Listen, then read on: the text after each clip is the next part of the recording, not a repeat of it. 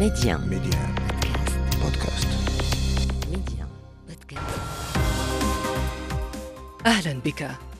وقتما تريد وأينما كنت نطلعك على آخر الأخبار. محتوى إخباري يومي سريع دقيق ومختلف، كل ما يهمك في العالم بنقرة منك. أنا إبراهيم الغربي، وهذا أخبار كاست على ميديان بودكاست. مرحبا.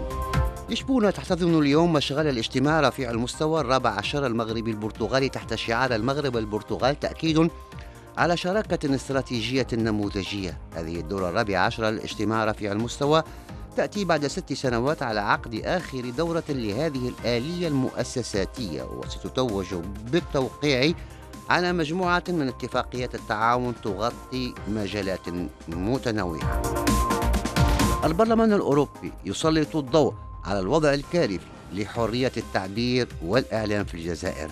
المتدخلون في الجلسة العمومية تطرقوا إلى تصاعد الضغوط على الصحفيين والإعلاميين في أعقاب قمع الحراك، مع اعتقال وسجن العديد من الصحفيين وإغلاق مجموعة من المنابر الإعلامية، فضلا عن الملاحقات القضائية في حق المدافعين عن حقوق الإنسان. الاقتتال في السودان، طرفا النزاع الجيش وقوة الدعم السريع يتوصلان إلى إعلان يتعهدان فيه بحماية المدنيين واحترام قواعد تتيح توفير المساعدات الإنسانية، دون التوصل حتى الآن إلى اتفاق لوقف إطلاق النار في مفاوضات وصفها دبلوماسيون أمريكيون بالصعب. في الولايات المتحدة ارتباك مع انتهاء صلاحية إجراءات الحدود الأمريكية المرتبطة بوباء كوفيد، والتي سمحت لحرس الحدود بطرد مئات الآلاف من الأشخاص الساعين إلى الهجرة واللجوء خلال السنوات الثلاث الماضية.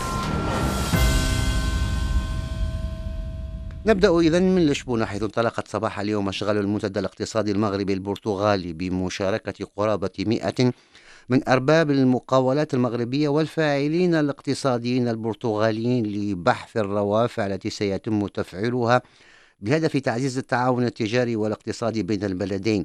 وينعقد هذا المنتدى على هامش الاجتماع رفيع المستوى الذي سيجمع بين رئيس الحكومة المغربية عزيز خنوش ورئيس الوزراء البرتغالي أنطونيو كوستا، وينعقد في دورته الرابعة عشرة تحت شعار المغرب البرتغال، تأكيد على شراكة استراتيجية نموذجية.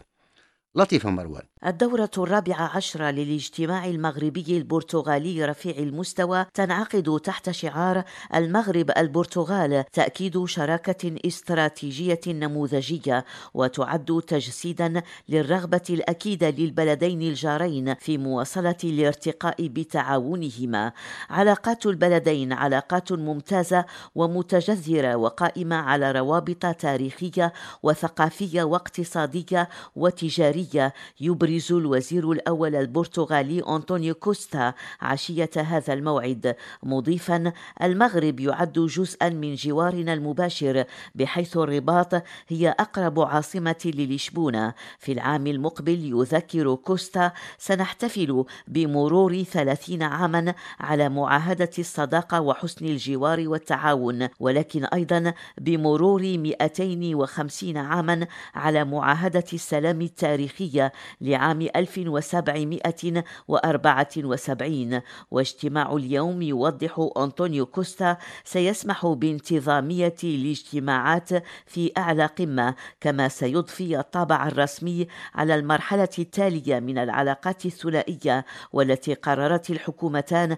الارتقاء بها إلى مستوى الشراكة الاستراتيجية، وهي شراكة يوليها المغرب أهمية قصوى، كما أكد سفير المملكة بلشبونة عثمان بحنيني، مشددا على أنها تجسد رؤية العاهل المغربي الملك محمد السادس الرامية إلى جعل البرتغال ضمن الشركاء الاقتصاديين والتجاريين العشر الأوائل. وعلى هامش الاجتماع رفيع المستوى، سينظم منتدى اقتصادي برتغالي مغربي بحضور وفد من قرابة 100 من أرباب المقاولات المغربية والفاعلين المحللين الاقتصاديين البرتغاليين، ومن بين الأهداف تحديد الفرص التجارية الجديدة وإقامة شراكات مبتكرة ومستدامة بين مقاولات البلدين في قطاعات رئيسية على غرار الصناعة والطاقات المتجددة والتكنولوجيا الرقمية. عبر المغرب والصين عن تطلعهما المشترك لتنويع الشراكة المغربية الصينية وتوسيعها لتشمل قطاعات استراتيجية جديدة واستثمار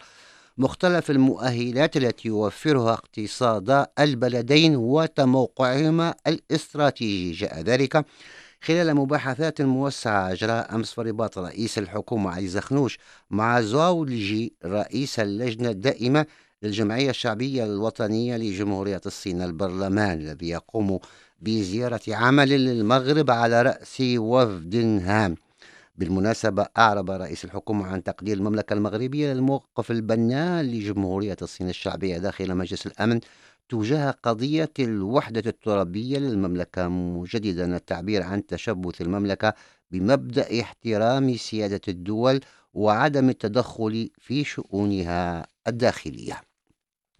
بناء على معلومات دقيقة وفرتها مصالح المديرية العامة لمراقبة التراب الوطني، تمكنت مصالح الفرقة الوطنية للشرطة القضائية أمس في مدينتي الدار البيضاء ومراكش من توقيف 18 شخصا، من بينهم 2 من الفرنسيين المغاربة وفرنسي من أصل تونسي، أعضاء في عصابة إجرامية تنشط في قرصنة البيانات البنكية وخصوصا تلك المتعلقة بالحسابات المصرفية في الخارج. هؤلاء يستهدفون عملاء البنوك الأجنبية لا سيما تلك الموجودة في فرنسا، حيث يتظاهرون بأنهم مسؤولون في هذه البنوك عن تنبيه العملاء إلى عمليات شراء مشبوهة تتم باستخدام بطاقاتهم المصرفية قبل سرقة كلمة المرور وتحويل مبالغ مالية من حساباتهم البنكية. في جلسة عمومية للبرلمان الأوروبي بستراسبورغ حول انتهاك حقوق الإنسان والديمقراطية ودولة القانون في الجزائر، سلط المتدخلون الضوء على الوضعية الكارثية لحرية الإعلام وحرية التعبير من خلال حالة الصحفي حسن القاضي المحكوم عليه بالسجن 5 سنوات. وأكد المتدخلون أنه منذ العام 2019 تصاعدت الضغوط على الصحفيين والإعلاميين الجزائريين في أعقاب قمع الحراك مع اعتقال وسجن العديد من الصحفيين وإغلاق مجموعة من المنابر الإعلامية، ناهيك عن حل منظمات المجتمع المدني والملاحقات القضائية في حق المدافعين عن حقوق الإنسان. نتابع تعليق وليد كبير الإعلامي والناشط الحقوقي الجزائري.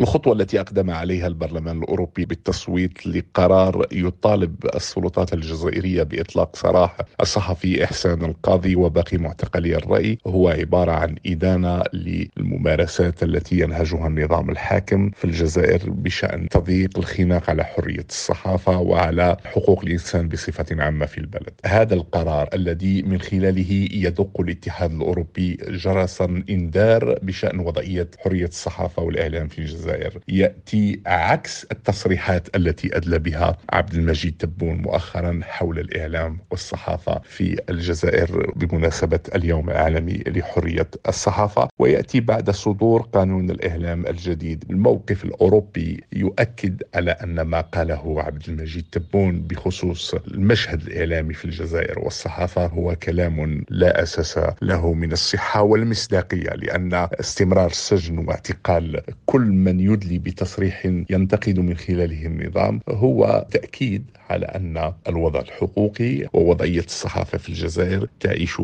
أحلك ظروفها، بل غير مسبوق ما يحدث في الجزائر. تراجعت حدث القصف المتبادل بين الجيش الإسرائيلي والفصائل الفلسطينية في قطاع غزة الليلة الماضية عما كانت عليه خلال الأيام الثلاثة الماضية، والتي أسفرت عن مقتل 31 فلسطينيا وإصابة 95 آخرين، فيما قتل شخص واحد في إسرائيل. وتحدث مصدر في حركة الجهاد الإسلامي عن مناقشة صيغة نهائية لوقف إطلاق النار في مصر، التي نجحت في خفض وتيرة التصعيد لإعطاء فرصة لإتمام صيغة للاتفاق. وأكد رئيس الدائرة السياسية في الحركة محمد الهندي أن المباحثات ستستكمل اليوم، معبرا عن أمله في التوصل إلى اتفاق مشرف.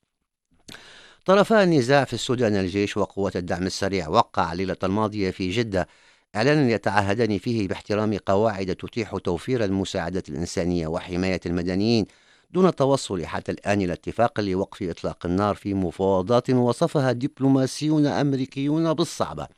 وجاء في الإعلان يؤكد التزامنا ضمان حماية المدنيين في جميع الأوقات، ويشمل ذلك السماح بمرور آمن للمدنيين لمغادرة مناطق الأعمال العدائية الفعلية على أساس طوعي في الاتجاه الذي يختارونه. وسيوجه إعلان الالتزام الذي أوردته وكالة الأنباء السعودية صباح اليوم نشاط القوتين لتمكين إيصال المساعدات الإنسانية بأمان واستعادة الخدمات الأساسية وانسحاب القوات من المستشفيات والعيادات والسماح بدفن الموتى باحترام. وستركز محادثات جدة الآن على التوصل إلى اتفاق بشأن وقف فعال لإطلاق النار لمدة 10 أيام، وذلك لتسهيل هذه الأنشطة. وستشمل الإجراءات الأمنية آلية لمراقبة وقف إطلاق النار مدعومة من قبل الولايات المتحدة والسعودية والمجتمع الدولي. للتعليق معنا من الخرطوم الكاتب الصحفي محمد عبد العزيز. ما تم التوصل إليه يعتبر خطوة إيجابية يمكن البناء عليها مستقبلا، خاصة في ميل مسألة حماية المدنيين والمرافق المدنية الحيوية والمتصلة بتوفير الخدمات للمواطنين. النقطة الأهم التي يجب نتذكرها جميعا أن الطرفين لم يصلوا بعد لقناعة بصعوبة الحسم الخلافات عبر المجال العسكري بعد استمرار المواجهات لأكثر من شهر. كل طرف ما يزال لديه اعتقاد أنه يمكن أن يحسم هذا الصراع عسكريا. الأمر يتطلب اتخاذ جملة من الترتيبات خاصة فيما يلي مسألة مراقبة تنفيذ الاتفاق، مع الأخذ في الاعتبار أن هناك العديد من الهدن التي تم الاتفاق عليها، ولكن كان هناك القليل من الالتزام بتنفيذ هذه الهدن ووقف إطلاق النار. في الساعة المبكرة من صباح اليوم انتهت صلاحية القواعد التي سمحت لحرس الحدود الأمريكيين بطرد مئات الآلاف من الأشخاص الساعين للجوء في السنوات الثلاث الماضية، ما يضع المهاجرين أمام مصير مجهول ويفاقم الجدل المستمر حول الهجرة. ومن المتوقع أن يحاول عشرات الآلاف من الأشخاص عبور الحدود إلى الولايات المتحدة في الأيام القليلة المقبلة. وفي 3 سنوات سمح الإجراء المعروف بالفصل 42 بالحد من انتشار وباء كوفيد-19 سمح للسلطات الأمريكية بضبط الحدود مع المكسيك عبر طرد الوافدين قبل أن يتسنى لهم طلب اللجوء. لكن مع انتهاء حالة الطوارئ الصحية الليلة الماضية انتهت صلاحية الإجراء لتحل مكانه قيود جديدة. نتابع تقرير مراسلتنا في واشنطن إكرام بن عائشة. الحدود الجنوبية للولايات المتحدة مع المكسيك تشهد فوضى عارمة إثر توافد عشرات الآلاف من المهاجرين غير النظاميين الباحثين عن فرص أفضل. الرئيس الأمريكي جو بايدن كان قد أقر بأن الوضع سيكون فوضويا في الأيام المقبلة بعد انتهاء العمل بالبند 42، وهو قانون اعتمدته إدارة بايدن وقبلها إدارة ترامب. القانون يمنع تقديم المهاجرين لطلب للجوء في الولايات المتحدة ويتيح ترحيلهم إلى المكسيك فورا بحجة مكافحة كورونا. القادة الجمهوريون وحاكمو الولايات الحدودية ينتقدون سياسة الهجرة للرئيس بايدن. غريغ أبوت حاكم ولاية تكساس. الحدود التي تم فتحها في عهد إدارة بايدن تغري المهاجرين إلى المجيء بطريقة غير شرعية، وهذه العملية ستستمر إلى أن تبدأ الحكومة الفيدرالية في تطبيق الفصل 8 من قانون الهجرة الذي يسمح للولايات المتحدة بترحيل من يعبرون الحدود بشكل غير قانوني إلى وطنهم الأصلي. وزير الأمن الداخلي أليخاندرو مايوركاس أكد أن الحكومة الأمريكية ستستخدم سلطتها بموجب الفصل 8 لفرض عقوبات شديدة على المهاجرين الذين يعبرون الحدود بشكل غير قانوني، بما في ذلك حظر من دخول أمريكا لمدة 5 سنوات على الأقل ومحاكمة جنائية محتملة. الوزير حمل الكونغرس مسؤولية هذه الفوضى. إن الوضع الحالي نتيجة لاعتماد الكونغرس على نظام هجرة معطل عفى عليه الزمن لأكثر من عقدين، على الرغم من الاتفاق والإجماع على أننا بحاجة ماسة إلى إصلاح تشريعي. من المتوقع أن تواجه الولايات المتحدة تحديات كبيرة في التعامل مع هذه الأزمة من خلال تقييد تدفق المهاجرين برا ومعالجة ملفات اللجوء. من واشنطن إكرام بن عائشة لمديا. ونشرة أخبار كاست انتهت. أخبار كاست، اختيارك، اختر أن تشترك معنا.